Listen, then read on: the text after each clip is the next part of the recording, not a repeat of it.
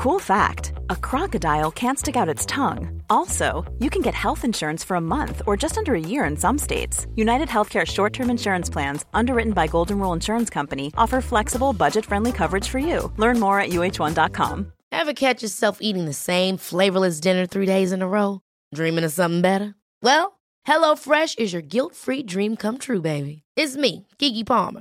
Let's wake up those taste buds with hot, juicy pecan-crusted chicken or garlic butter shrimp scampi. Hello Fresh.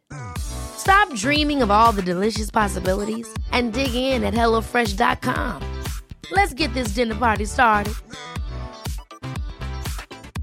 Hey, I'm Ryan Reynolds. Recently, I asked Mint Mobile's legal team if big wireless companies are allowed to raise prices due to inflation. They said yes. And then when I asked if raising prices technically violates those onerous 2-year contracts, they said, "What the f*** are you talking about, you insane Hollywood ass?" So to recap, we're cutting the price of Mint Unlimited from $30 a month to just $15 a month. Give it a try at mintmobile.com/switch. $45 up front for 3 months plus taxes and fees. Promo rate for new customers for limited time. Unlimited more than 40 gigabytes per month. Slows full terms at mintmobile.com. Hello, and welcome to the Cookbook Circle podcast. I'm Hannah. And I'm Victoria. And we've set out to review the UK's most popular cookbooks, those that you probably have at home and haven't opened in a while. We take one cookbook each episode to cook from and to stress test, digging out their best recipes, bringing them to life again, and hopefully inspiring you to do so too.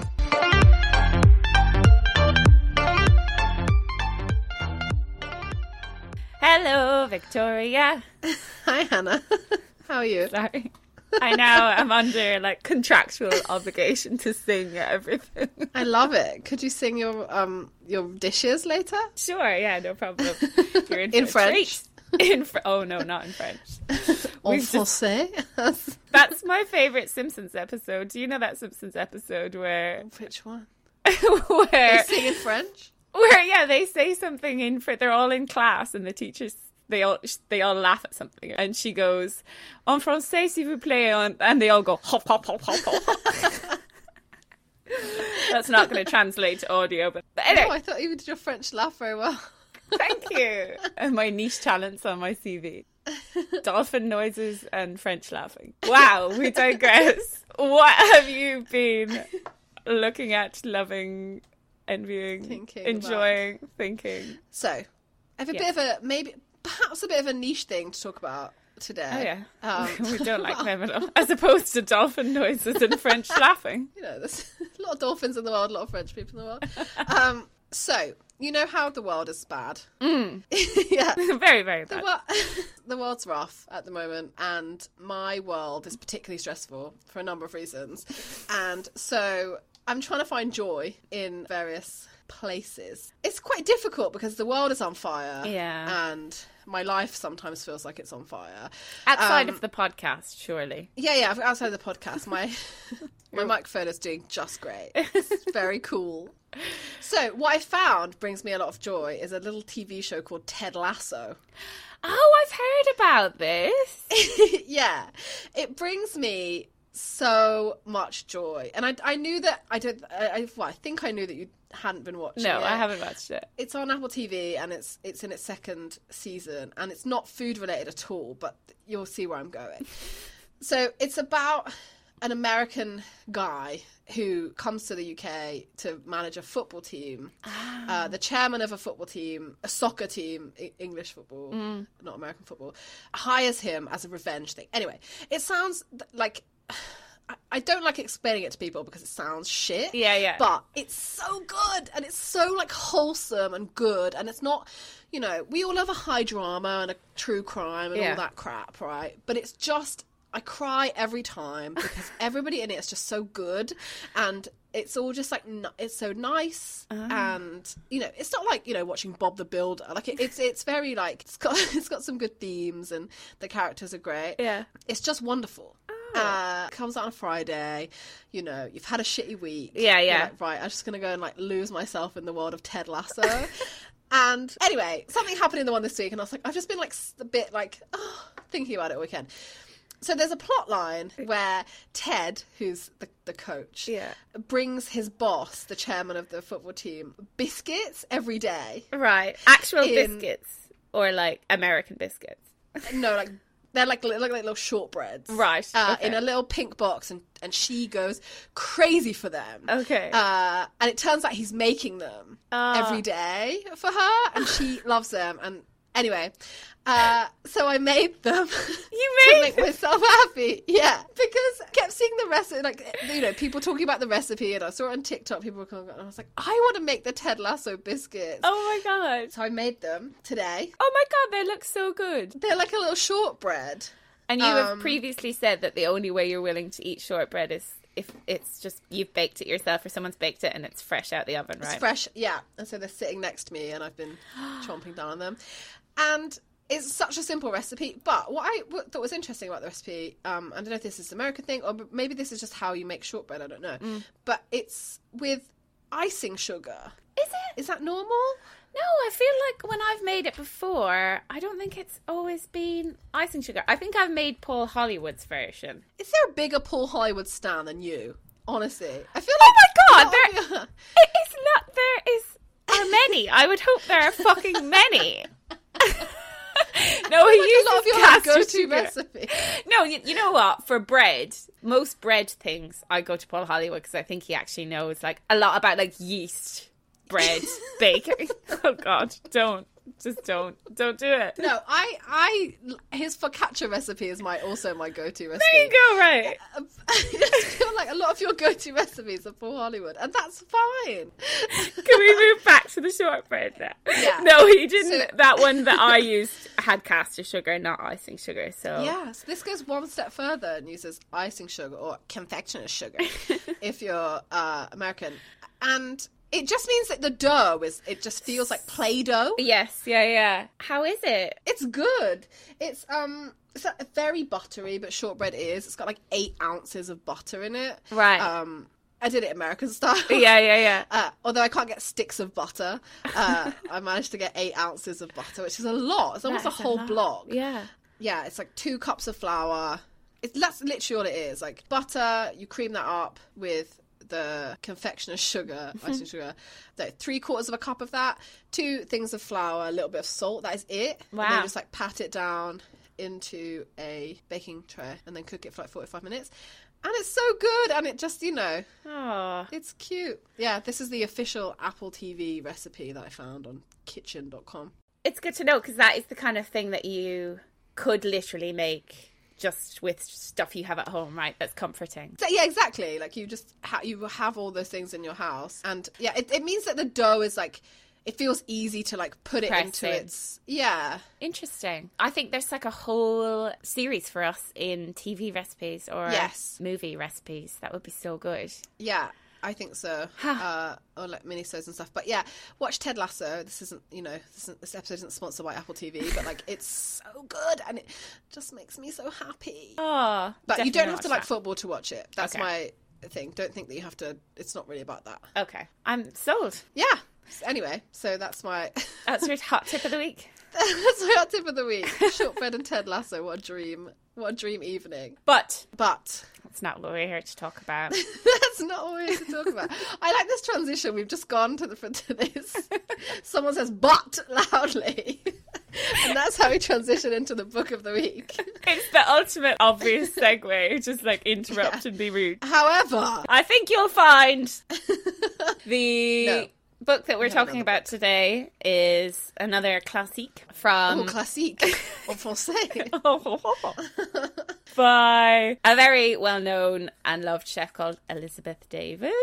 Woohoo! And this is Provincial French cooking. Provincial cooking. Preferential, provincial, preventative. Prevent your French cooking. Before we get to that, I will remind wish. you what we do here, which is Vic and I took all the best cookbook lists. What do we do? Never know. We make shortbread. No, we took all the lists online of the best cookbooks ever, put them into one big old master list. Vic is now eating a shortbread and making me hungry, and took the top books on that list, so the most mentioned cookbooks, and we cook from them, and we discuss them, and we rate them. So We do. oh, she's off mute now. She's back. Shall I tell you a little bit about Elizabeth David? Yes. I don't know very much about her, I'll be honest. I know that she's, kind of a big deal, but that... She is a big deal. And now I see why. So, I think sometimes when we do this bit where we research the chefs, it can be hard to find out anything interesting or, juicy. Well... with Elizabeth David, that is not the case. Someone needs to make a film or I can see a BBC short series about Elizabeth David because she sounds great. Disclaimer, I'm not going to be able to cover everything because there's actually just loads of interesting interviews and profiles and stuff about her online, and I would recommend that everyone looks her up if you're interested. I actually ordered her biography this morning when I was researching her because I was like, shit, she sounds interesting. I was just going to say, is there a biography? Yeah, there's a couple by the sounds of it. When I was growing up, I think I said at the end of the last episode, but she was always on my mum's cookbook shelf, and I know my mum has a lot of love for her, so I'll probably end up mentioning her a bit. But yeah, this is why I still felt like I didn't know that much about her, so this is why it's interesting. Let me tell you why it's interesting. I want to hear. So Elizabeth David was born in 1913, so we're throwing it back quite a bit, and she passed away in 1992. But she wasn't born Elizabeth David, she was born Elizabeth Gwynn. I couldn't find, I'm sure there is somewhere, but I couldn't find why she changed her name or why it was to David, but maybe one of our lovely listeners can pass that one along. That is very similar to your surname. Is she your actual mum? Gwyn and Quinn. Yeah, I'm outed now. I'm from the long Gwyn lineage. No, this Gwyn lineage. Don't say that 10 times.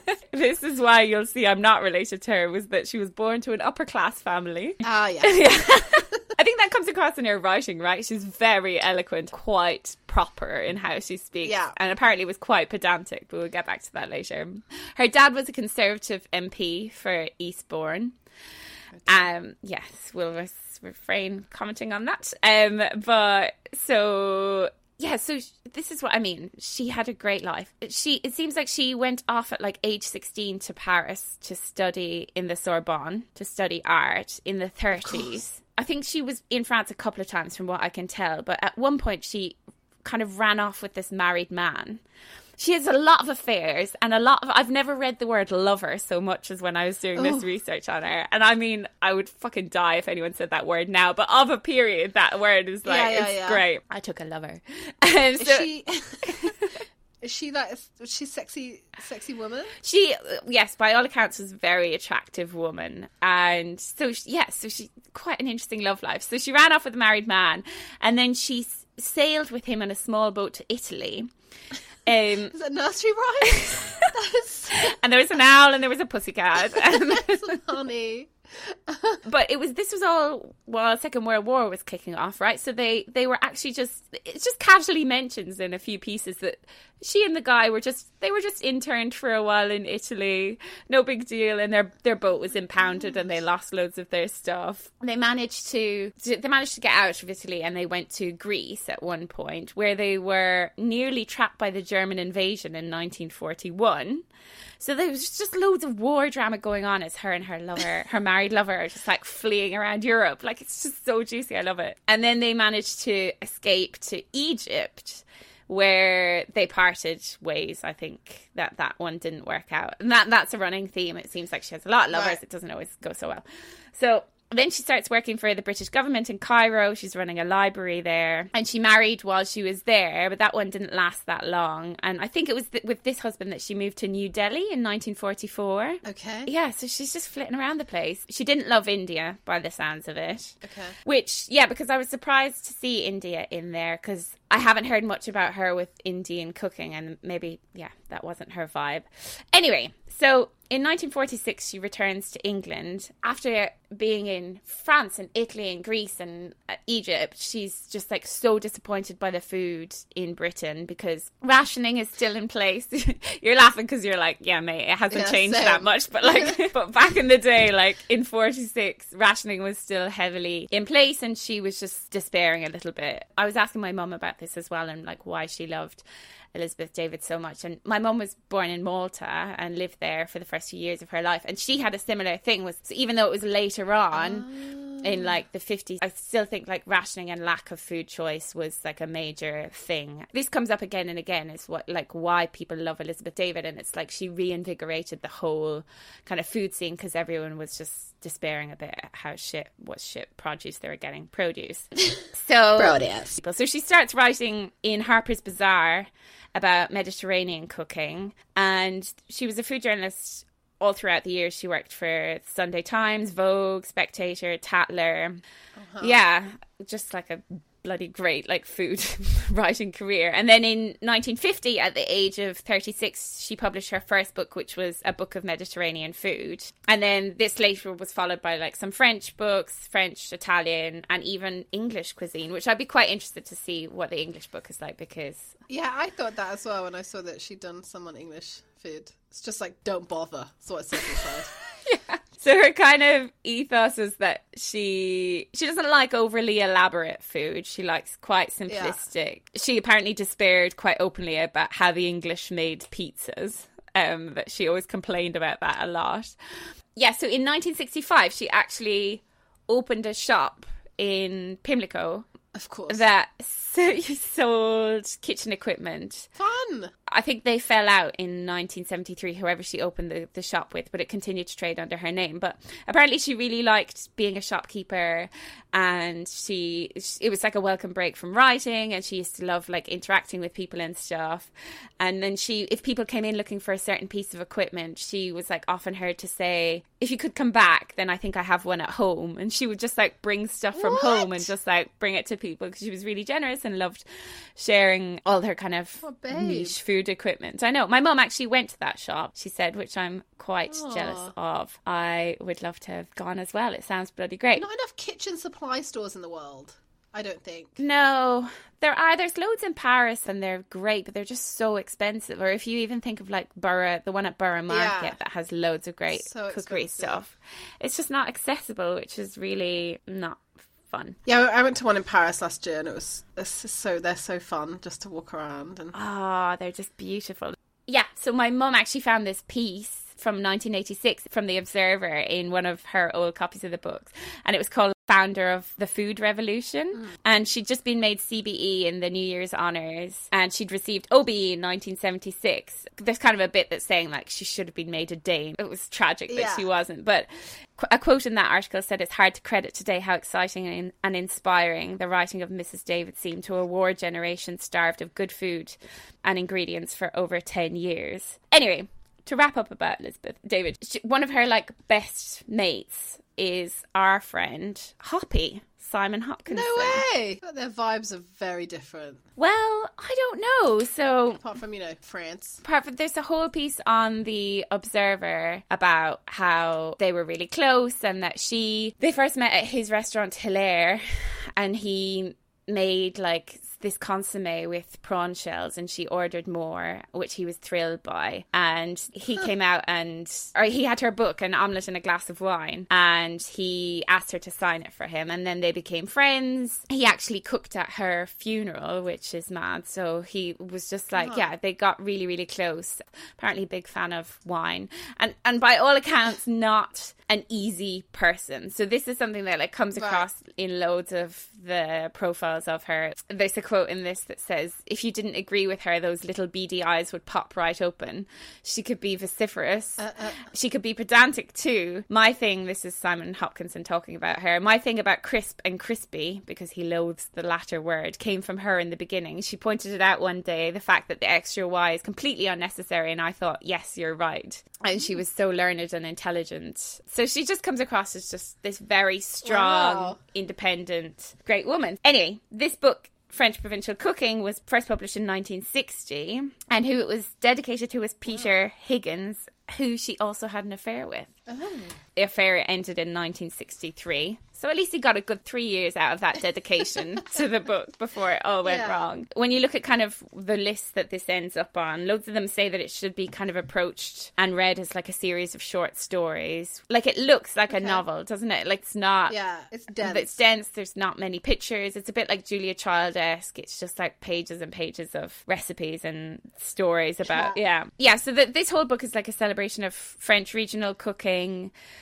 she has a section at the beginning that's like the cookery of the French provinces, and it goes through like Provence and Brittany and Paris and all the different places and talks about that. But interestingly, it appears in like Nigel Slater's top 5 books. And when he's talking about it, he says one of the things that very few people don't dare to mention about Elizabeth David is that some of her recipes don't work. It's heresy to say so, but they don't. She was quite bad-tempered, but she wrote magically. But I thought that was so interesting because I definitely see how some of these recipes couldn't work, because she's not that measured, she's not that emphatic about how to do certain things. It's just kind of like, put this here and add this there, and it's very much like instinct led, which I guess like that came of a different time, the very like measured approach, but she is just quite loose in her instructions, so I can see how like some of it might have gone a bit wrong. And I feel like there's a lot of caveats sometimes in the recipes, right? Especially in the ones I made, like there's like, here's the recipe, but if you don't do this right, then it'll go completely wrong, and like you probably need to make this a few times to get it exactly right. But she doesn't ever tell you what exactly right means. So I get that. It is hard, isn't it? Like, I mean, with these older books, without the pictures and all that stuff, you don't really know what you're aiming for sometimes. I did really like in the back this section on cookery books. There's like a chapter at the back. I don't know if you saw that. And she credits her favourite books as right before the bibliography. And then I thought she includes this quote, which like, for myself, I like those books which are not too complicated and which suggest ideas rather than being minutely detailed handbooks. And that quote is from someone else, but it just like shows how she doesn't really go in for like tons of detail and tons of instruction either. I feel like she says that at the beginning, right? There's like a preface or something like that says she's talking about simple cooking and how simple doesn't mean easy, or doesn't mean like untechnical or like you just throw everything in. It's just a case of like boiling something down to like, what's this recipe's like core ingredients, and like, do you need more? Because, you know, figuring out for yourself like what is it that you like about a recipe. There's one recipe in here that's like a rice and tomato salad thing, and it's just like, literally make rice. She drains it in a colander, which is controversial. Very. And I think you just season it. Then you skin some tomatoes and you slice them and you put them on top of the rice. And that's the salad. And she talks about eating it as like a vegetable main. And I was curious to eat it because I was just like, I nearly made it, but I was just like, on paper, this does not sound that great. That doesn't sound like I want to eat it, really. Yeah, but maybe it was in the seasoning or something. I don't know.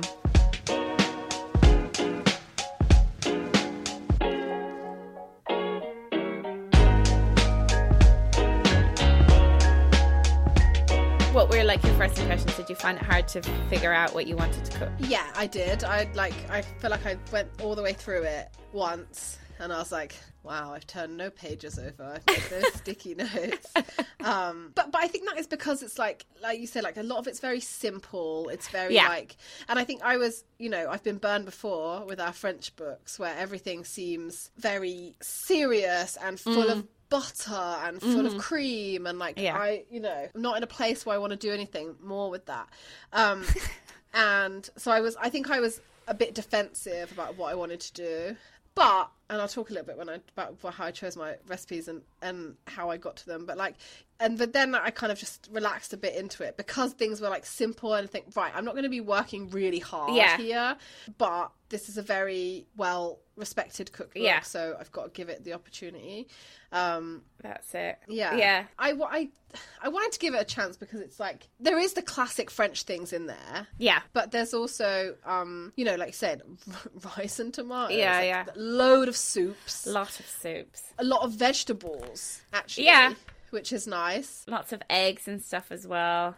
Poached eggs and different types of omelets. It's just another of these books that like it's hard for us to judge now because we weren't there, but you can imagine that like if people were eating just like really bleak things, like one of the pieces I read about her, the writer had gone to read some wartime cookbooks or like some rationing cookbooks to understand, and there was things like crow that people were eating just because they were so desperate. So if you're coming from that kind of place of absolute shite Yeah. And then you're reading about beautiful, colourful, delicious Mediterranean and French food. Like, it must have been, revolutionary. Yeah. And maybe, in 50 years, 100 years, when our ancestors are doing, like, cookbook circles about cookbooks of this day, like, maybe this is how they'll talk about Nigel Slater. Yeah. When, like, figs are extinct or something, or, like, Brexit has meant that the UK no longer has any fresh produce.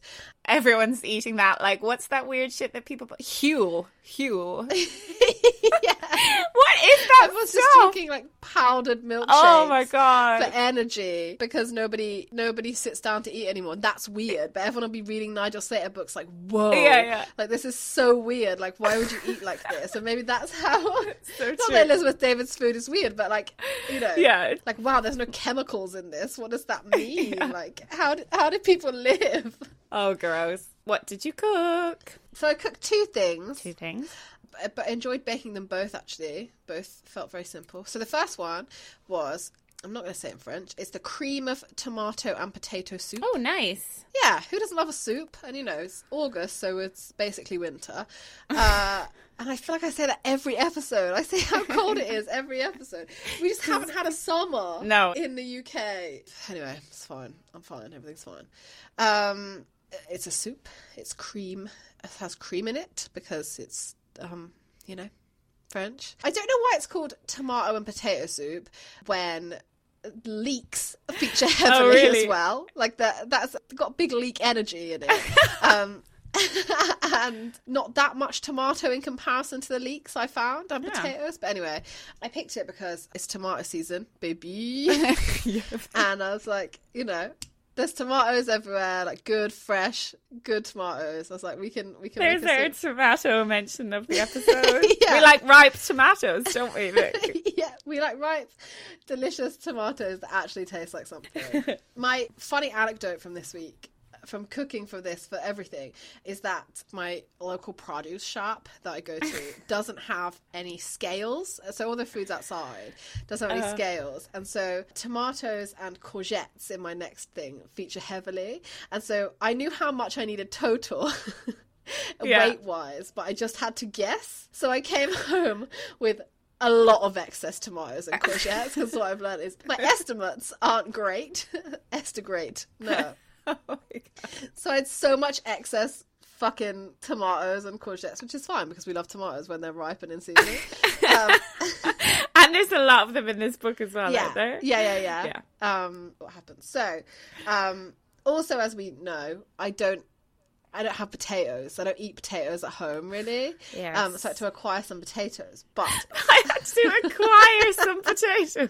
Also something that I feel like supermarkets, they taste like shit, right? Give me potatoes that taste like something. Maris Pipers are your boy. Well, here's what I did. Let me tell you about my potatoes.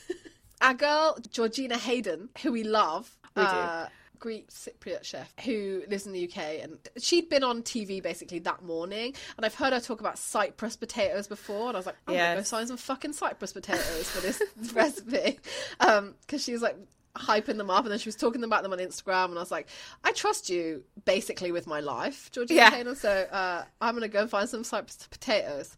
So I had Cyprus potatoes, I had tomatoes, I had leeks, I had cream, I had water, I had a pan. You cook up the leeks. I would say you would sweat them. She doesn't use the word. It doesn't use the verb sweat in them. But she does say that the success of this recipe banks on you not fucking the leeks up. Basically, shouldn't use those words. That would be very uncouth for Elizabeth. But that's basically what she was saying. Like, if you let them cook too much, or they're basically just supposed to like melt. I think she uses the verb melt. Leeks don't melt. But I would say sweat. So I feel like I did all right with that. And then you chop up the tomatoes and potatoes. And I think this comes up a lot. You cook the tomatoes until they've just released their juices. Is this the salty as the summer sea of this book? Sort of, yeah. Literally that. And so just those three things. You cook them up for a little bit. Then you add some water to cover that up. Bring it to a boil. Let it simmer for about half an hour. And then, of course, you send it through the food mill. Oh, I've lent my food mill out to my neighbour, so I just used it. What the hell is a food mill?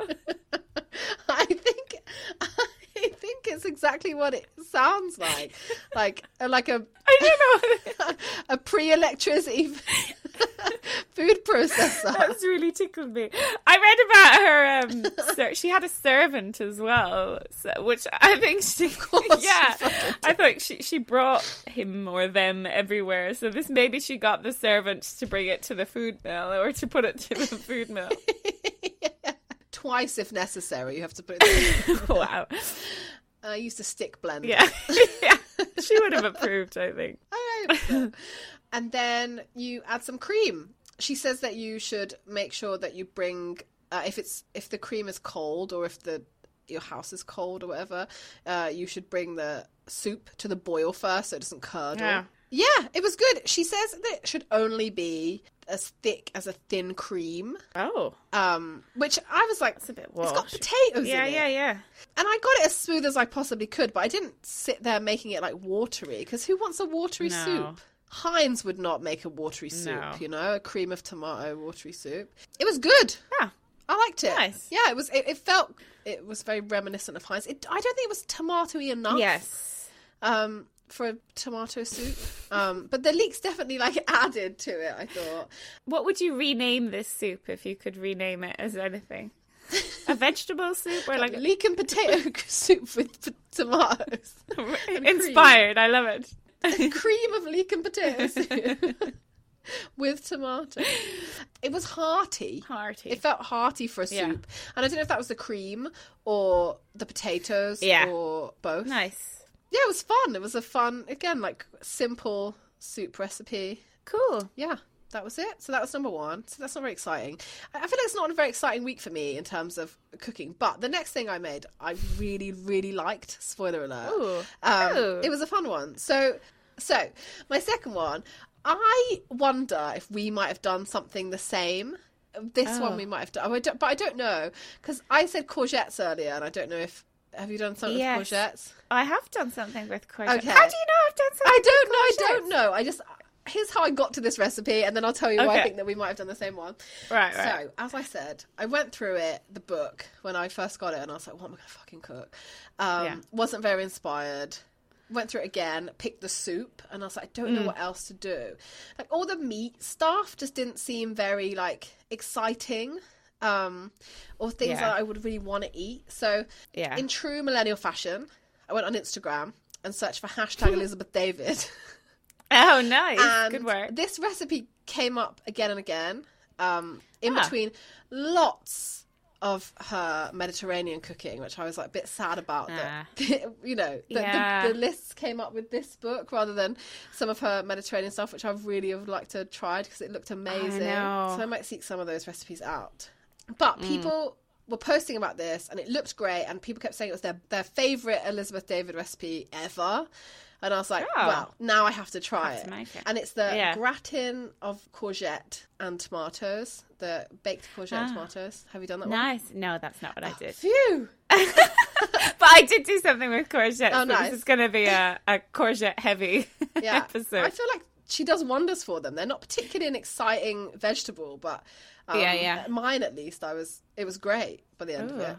So it's almost like a ratatouille-esque thing then, is it? Yeah, kind of. Yeah. It's not ratatouille. Yeah, no, calm your jets, don't worry.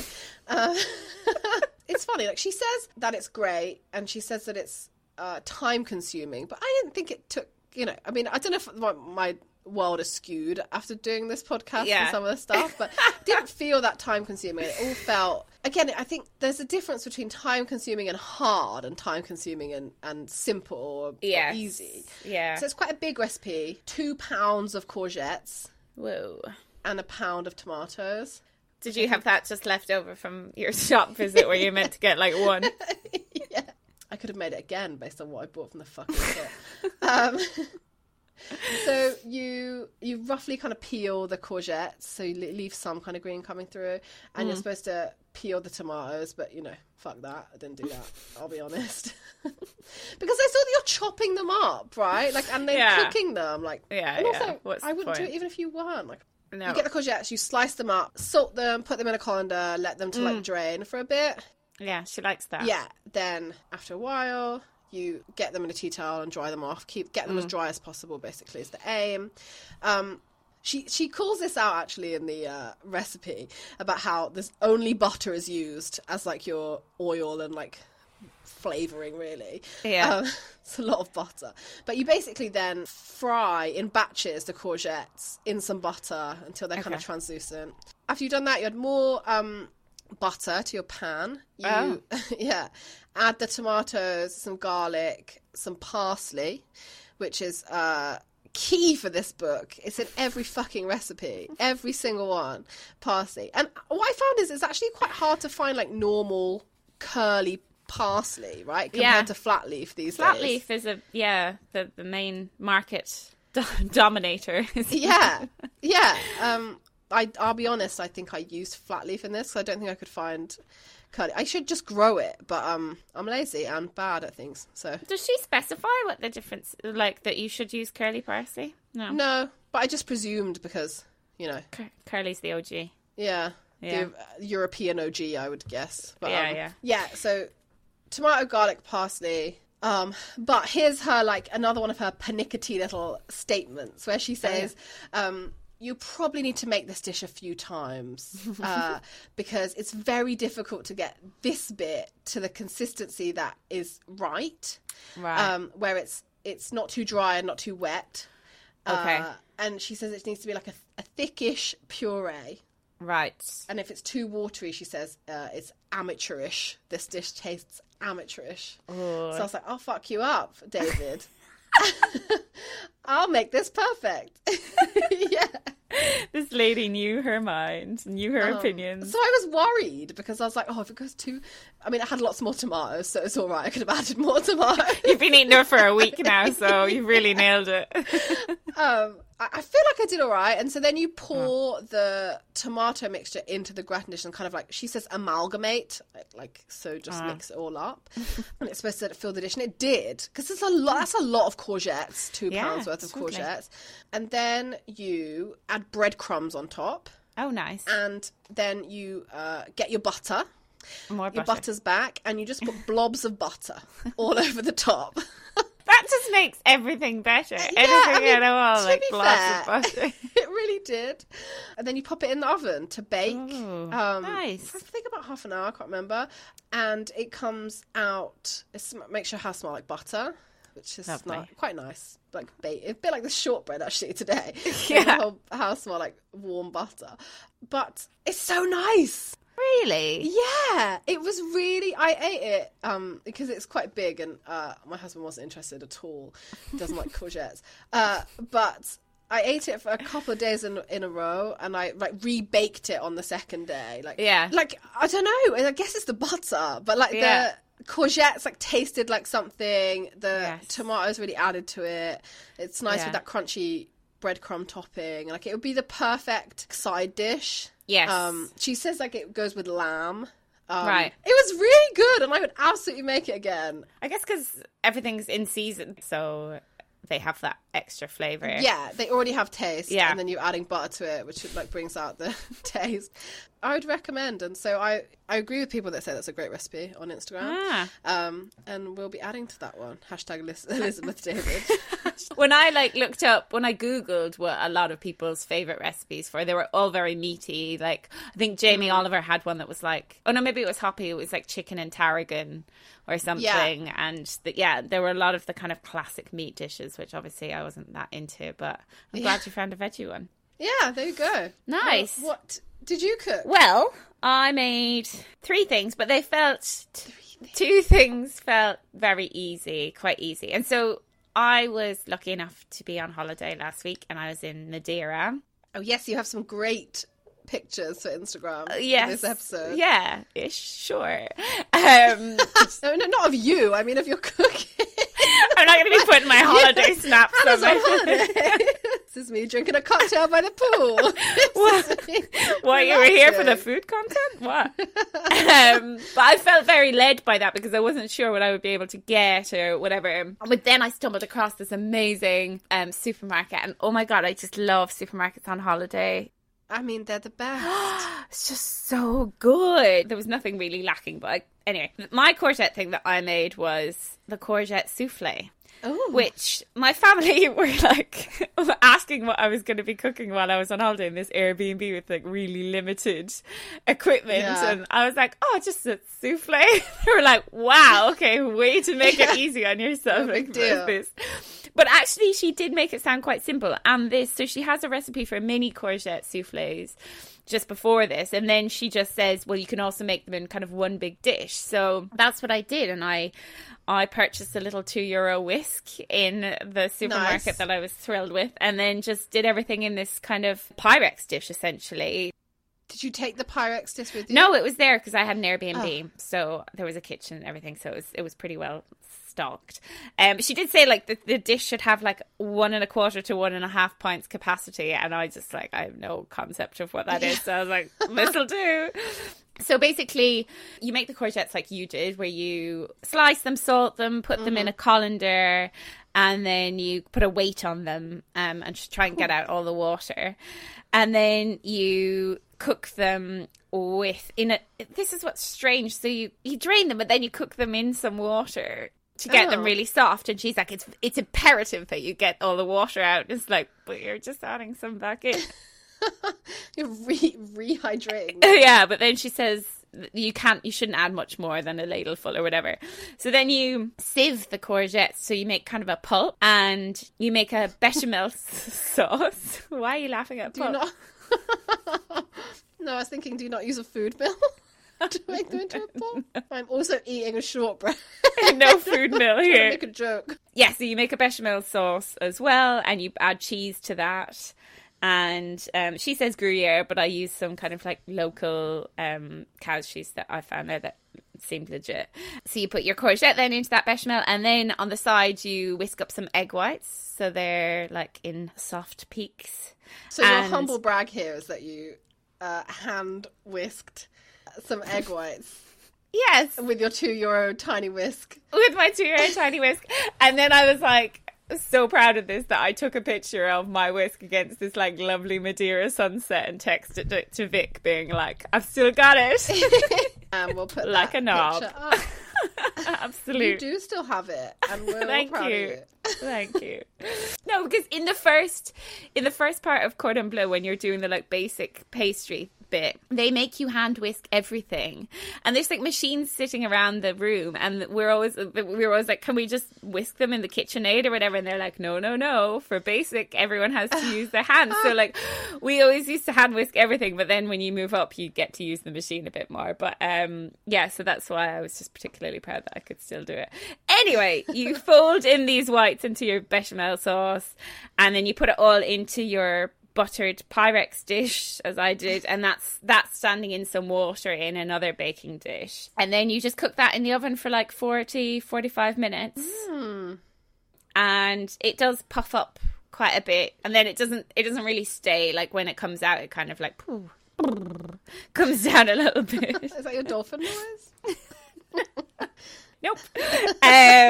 And yeah, and that was it. But it was actually, I expected it to fail massively because I wasn't really weighing anything. I was eyeballing everything, and I just thought it wouldn't work. But it was actually really, really delicious. Like, it was so light. I thought maybe it would turn out a bit like a crustless quiche or whatever those depressing things are called. So bleak. But this was just lovely and light and airy, and it did like a felt souffle-like. I would totally make it again. I just kept going back to the dish and having more and more mouthfuls of it. It was really delicious. The cheese made it, though. I feel like without that, it wouldn't be quite as interesting. But yeah, I would recommend that. Cheese made it might be a bad name of the week. The cheese made it. You can also do it in like the little ramekin dishes as well. But I mean, why bother? Make it in the big one. Yeah. I think it was great. And alongside that, then I made, this was just a weird dinner that I put together.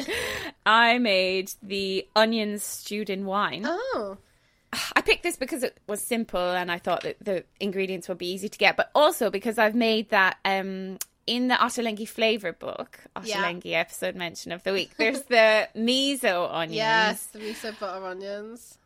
Oh my God, which Heavenly. are so good. Yeah. You just like you just bake onions for ages in like a mix of like butter, miso and water, I think it is. And just they are incredible when they come out. So I think I just still had that in my memory when I picked this recipe because it sounds fairly similar. A couple of concepts I wasn't quite familiar with in the intro to this recipe. One was like, this is the dish to make when you have a glass of wine to spare. Not quite sure what that is. Can't relate. But the main thing was like, or perhaps when you have been bullied or cajoled by one of the Breton onion boys into buying far more onions than you know what to do with. Is that what happened to you with your courgettes and tomatoes? You were just bullied by one of those Breton courgette boys. I feel like Breton Onion Boys is actually our band name of the week. I would be in that band and I know exactly what the uniform would be.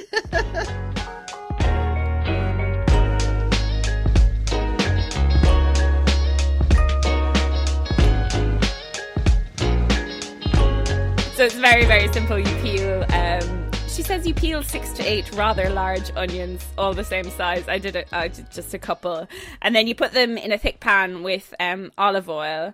And then when the oil is beginning to sizzle, you pour in your wine and you let it boil fiercely for a few seconds. And then you add water to come halfway up the onions and you put that in a low oven. I mean, my oven was like about waist height, so I wasn't sure. No, I genuinely didn't really know what that meant, and the water and the like liquid wasn't even like moving, so I was like, oh shit, I'm gonna turn that up a bit. I think I had it at like 180 or something. Yeah. And then to finish it off, you put it back on a fast flame for 2 or 3 minutes, and you kind of reduce down the sauce, and it was nice. It was nice. I think I probably would have added a little bit more wine because you kind of lost that flavour because it had cooked out, essentially. But yeah, it was like a really simple way to do onions. Sounds like so you keep the onions whole. You keep the onions whole, yeah. It sounds like maybe the onions are too big for that. Like the recipe sounds a little bit like the winey onions that you have to make for Julia Child's beef bourguignon, which I made, but they were like tiny onions. Shallots, yeah. Yeah, and I wonder if it'd be better if they were closer to the liquid, you know? Yeah, I did feel like there was a lot of me just trying to fix things on the spot, probably. But then I just wasn't sure because there just like weren't many measurements. If I had just maybe bought onions that were a bit too big, because I think I added more liquid. And then, like I said, I turned up the heat. And then there was something else as well. So I felt like a lot of it, I was just like winging it. It's like somebody said to me, you just cook the onions in wine and water. And I was like, okay, I'll just try and do this myself. There wasn't much direction. Yeah. Maybe this is one of the ones that just doesn't work though, a la Nige. Maybe, or maybe one that I should be making, every day this week to try and get it better. You probably should. But I think for an onion dish, I'm going to stick with Otto's miso onions because they're the best. If you have that book, if you have that flavour book, please make those miso onions. They're so good. Do. The last thing I made was in the dessert section. Oh, I was hoping that you'd make a dessert. Well, it was very simple. 2 of your least favourite things. I'm going to say these words together and you're probably going to have a physical reaction. Can you guess what these things? It's strawberries and cream. Yeah! Strawberry cream, and that's exactly what it is. Sorry. I'm sorry. I just to say, I don't hate strawberries. I'm allergic to them. Yes. And I don't really like cream. So there you go. That's true. That'll do it. Anyway. Sorry, lads. It's okay. I'm here for all your strawberry cream needs. You're there for the meaty stuff and the dill. Balance each other out. Yeah. Ideally meat. This is really simple. You hull some strawberries and you sieve them to a pulp. Pulping. You're just pulping all day long today. Yeah, it should have been called Pulpin' Provincial Cooking. Did you notice as well that she calls tuna tunny fish in this, by the way? No. It's the cutest name. Tunny. Tunny fish. Oh, and I think I'm going to call tuna that from now on. I thought it was very cute. Anyway, sorry. I'll be honest, it sounds kind of Irish, you know? We cooked the tunny fish up with the potatoes. I feel like they weren't Cyprus potatoes, but they did all the same. So yeah, sieve the strawberries to a pulp. Like it extracted a lot of kind of water from the strawberry. It was just essentially made strawberry juice. So I kind of mixed some of the sieved stuff back in there so there's some texture. And then you whisk up some double cream, and you also whisk an egg white and fold that into the double cream, which is nice. It kind of lightens it. And then you put the strawberry pulp into that cream, and then you add a little caster sugar. And then you arrange the cream piled up in a shallow bowl, and you stir in some reserved whole strawberries before serving. So it's like strawberries and cream, but just like a little bit more fancy. Yeah. And it was nice. I'd never done that before. I'd never folded an egg white into cream before. Like a warm meringue. Yeah. But speaking of meringue, that's what was really missing for me. I felt like this was like Crunch. good eat and mess if you... had like a meringue base or something, or I just crumbled over some meringue, because it was missing the texture for me. Like it was all very, very mushy. But yeah, as I've said before, the French love a mushy dessert. Well, here I am, almost 24 hours later from eating a raw egg white, and I'm still alive and well. It's fine. They're in cocktails, right? That's It's a strawberry sour. It's absolutely fine.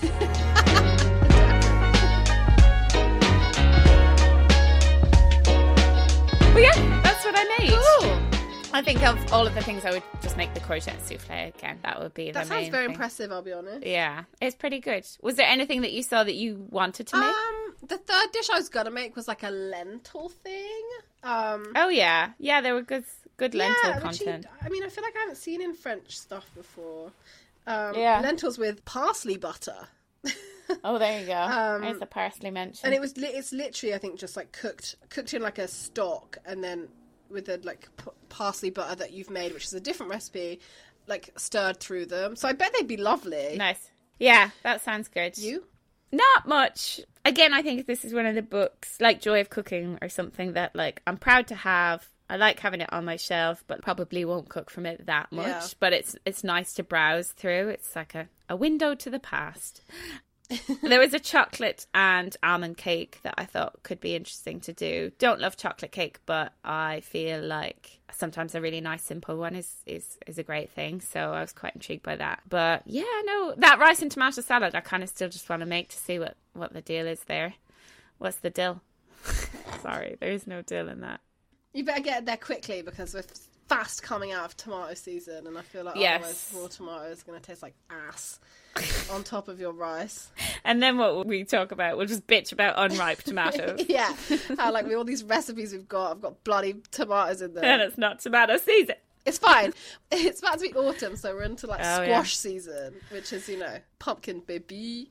Pumpkin spice latte season. Shall we rate? Should we rate this? Oh, I didn't sing my recipe titles. I'm so sorry. Will I do it now? Do you want to do it now, and then we'll cut them back in? Yeah. Courgette souffle. So you're going to do it in French? No. Souffle aux courgettes.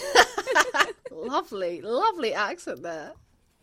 Thank you. Let's rate. Do you want me to? I'll just talk a little bit. I'll talk a little bit about our rating system. I'll just remind you guys about our lovely rating system, which we use here on the old Poddy Pod. We rate out of 5. We have 5 different categories, and every episode we give a rating out of 5, and I'm going to say 5 at least 5 more times. First of the 5 is second of the 5. Third of the 5. Is that your favourite boy band growing up? You know what? I wasn't. They were fine. What? They were fine. Fine 5. Like, I liked them fine. 5. Oh, I loved 5. Did you? Who's your favourite? Oh, hard to pick. I went through phases of each of them. I liked Scott with the spiky hair for a while. Fun fact, went to C5 when I was younger, but only 2 of them showed up.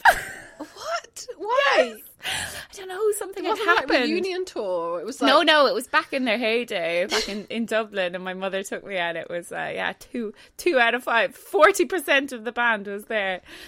Anyway. They'd been, down to Temple Bar the night before, and they just couldn't hack it. Drinking all those €9 pints. Right, what am I doing? Rating, our 5 rating system. So each episode we choose a new thing to rate out of based on the chef. And we'll get to that in a minute for lovely Lizzie D, as I like to call her. But here are the 5 categories. I feel like I was going to go 5, but 4, 3, 2, 1. If you're getting down. So, number 1, usability and accessibility. That's 1. 2, ingredients used. Are they easy to find? Did we manage to get good tomatoes? Aesthetics is number 3. How does a book look? Number 4 is the book veggie friendly? And number 5 is inspirability. How inspired were we to cook from it? And this week, because we mentioned it a couple of times, we are going to rate this book out of parsley. Parsley. Curly parsley, apparently. No flat leaf here. Flatty parsley. That's scumbags. Only curly parsley allowed, which is exceedingly difficult to buy. Exceedingly? Look at you getting into Elizabeth David's territory. Oh, terribly difficult to find. Rather tough. I had to send Jeeves to the food mill and he couldn't find the curly parsley. Food mill sounds so, dark. Yeah, something from the Hunger Games. Yeah, where they make beef mince or something. Ugh. Right, Hannah, how many parsleys out of 5? Well, I think pedantic Liz would not like us pluralising parsley, but here we are. I think you can only have parsley plants, 5 parsley 5 leaves. parsley, 1 parsley, 2 parsley, 3 parsley, 4. If you're getting down, baby. I feel a great loyalty to this book and to Elizabeth David as a woman. She okay, because of all her lovers. We should have rated out of lovers out of 5. Shit, we should have rated that. Yeah, just because my mum loved it and I feel like there's so much love for her in the world, that is probably... look at me with all my caveats. Right, I'm going to give it 4 parsley out of 5. And that is because I'm giving it points for usability, ingredients, because everything was pretty easy to find. Aesthetics, I'm going to give it 1 because I just like how old school it looks. Vic's making a face now. She's like, fuck off. Here you are back in your sentimental shite. Back in your Nigella 5 out of 5. The chef with Hannah this week. Not the fucking book. I like having a nice little old book on the shelf. It looks, it's nice. My spine. Victoria looks so bored, by the way. She's like twirling her hair and looking off camera, and she does not want any of my shit. I was actually thinking, look how small yours compares to mine. Mine's like 500 pages. Yeah, so's mine. Oh. Okay, yeah, so the only point I was taking off was for inspirability because I didn't feel like massively blown away to want to make anything. But I'm still giving it those other 4 points because I credit Liz with doing great stuff for the British food scene, bringing veggies and apparently like tahini and stuff and everything she was into too. So nice. Yeah, I'm rating the chef. What you gonna do about it? You're fired. I know. Next week Vic will be solo again. I'm bringing Scott from 5. His chat's better than me anyway. How many parsley are you giving this out of 5? I am not being as generous as you. I know. But not by much. I'm only going to give it 3. Okay. It's the same as you, but it's dropping the aesthetics point. Right, yeah. It's a lot of words. And a lot of words I didn't really want to read about. So I'm giving it 3 parsley. Or 3 parsley. Parsleys. 3 lovers out of 5. 3 parsley lovers out of 5. It drops for aesthetics, it drops for inspirability. If you'd asked me before we did this book, I would have expected to drop 1 for veggie friendly as well. Again, it's not suitable for vegans. No, but no French cooking But is. lots of vegetable stuff. I made 2 vegetarian dishes. I wonder how easy it's going to be for a vegan to do our next book. Ooh, what a transition. But how easy will it be? Do you want to tell us about the next book? No. Yeah, actually, I do fucking want to tell you about it. So, excitingly, our next episode is not a French book. Nope. And it is a baking book, Woo! Which we're both excited about. And it is Baking From My Home to Yours by Dory Greenspan. I'm going to call this the Ted Lasso of the cookbook world because it's so wholesome looking So and just wholesome. Like so pure. This fucking recipe for Ted Lasso biscuits is biscuits. Biscuits. God, American already. I'm losing it. We both lost it. Dory Greenspan, baking from Yeah. my home to yours. Yeah. Very wholesome. Very. A lot of like, you know, I've said it before and I've said it again. I love feeling like the pioneer woman. And I feel like this is going to make me feel like the paneer woman. I think it's going to make me feel like the paneer woman. But it might make me feel like the pioneer woman. All different things. Yeah, I feel like Dory Greenspan is well loved, isn't she, in America? Yeah. I'm interested to see what she's like. Oh, God, it's going to be full of cops, isn't it? Oh, it's going to be full of cops. Ah. Yeah. Anyway, can't wait to bake. I've seen lots of muffins. I feel like already feel inferior to No. you because No, you're a no, baker. I'm not that good. No, I'm really, really mediocre, don't worry. She says, having told you how she whipped up some fucking egg yolks earlier by hand with a tiny €2 That has bill. nothing to do with my cooking skill, but my excellent muscle strength. She's been working out. Wow, we really have to go now. We do. I've got a lot Yeah. of dissertation to write. We've really you know, digressed. Ted Lasso biscuits to eat. Thank you for listening. See Thank you you for next listening. time. We love you. Bye. Thanks so much for listening to this episode of the Cookbook Circle. Don't forget to subscribe wherever you listen to your podcast. And if you've enjoyed it, please leave us a review as it helps others to find us. You can see how the recipes from this episode turned out on our Instagram @Cookbook Circle. And if you make anything from the books we talk about, please don't forget to tag us. See you next time. Bye.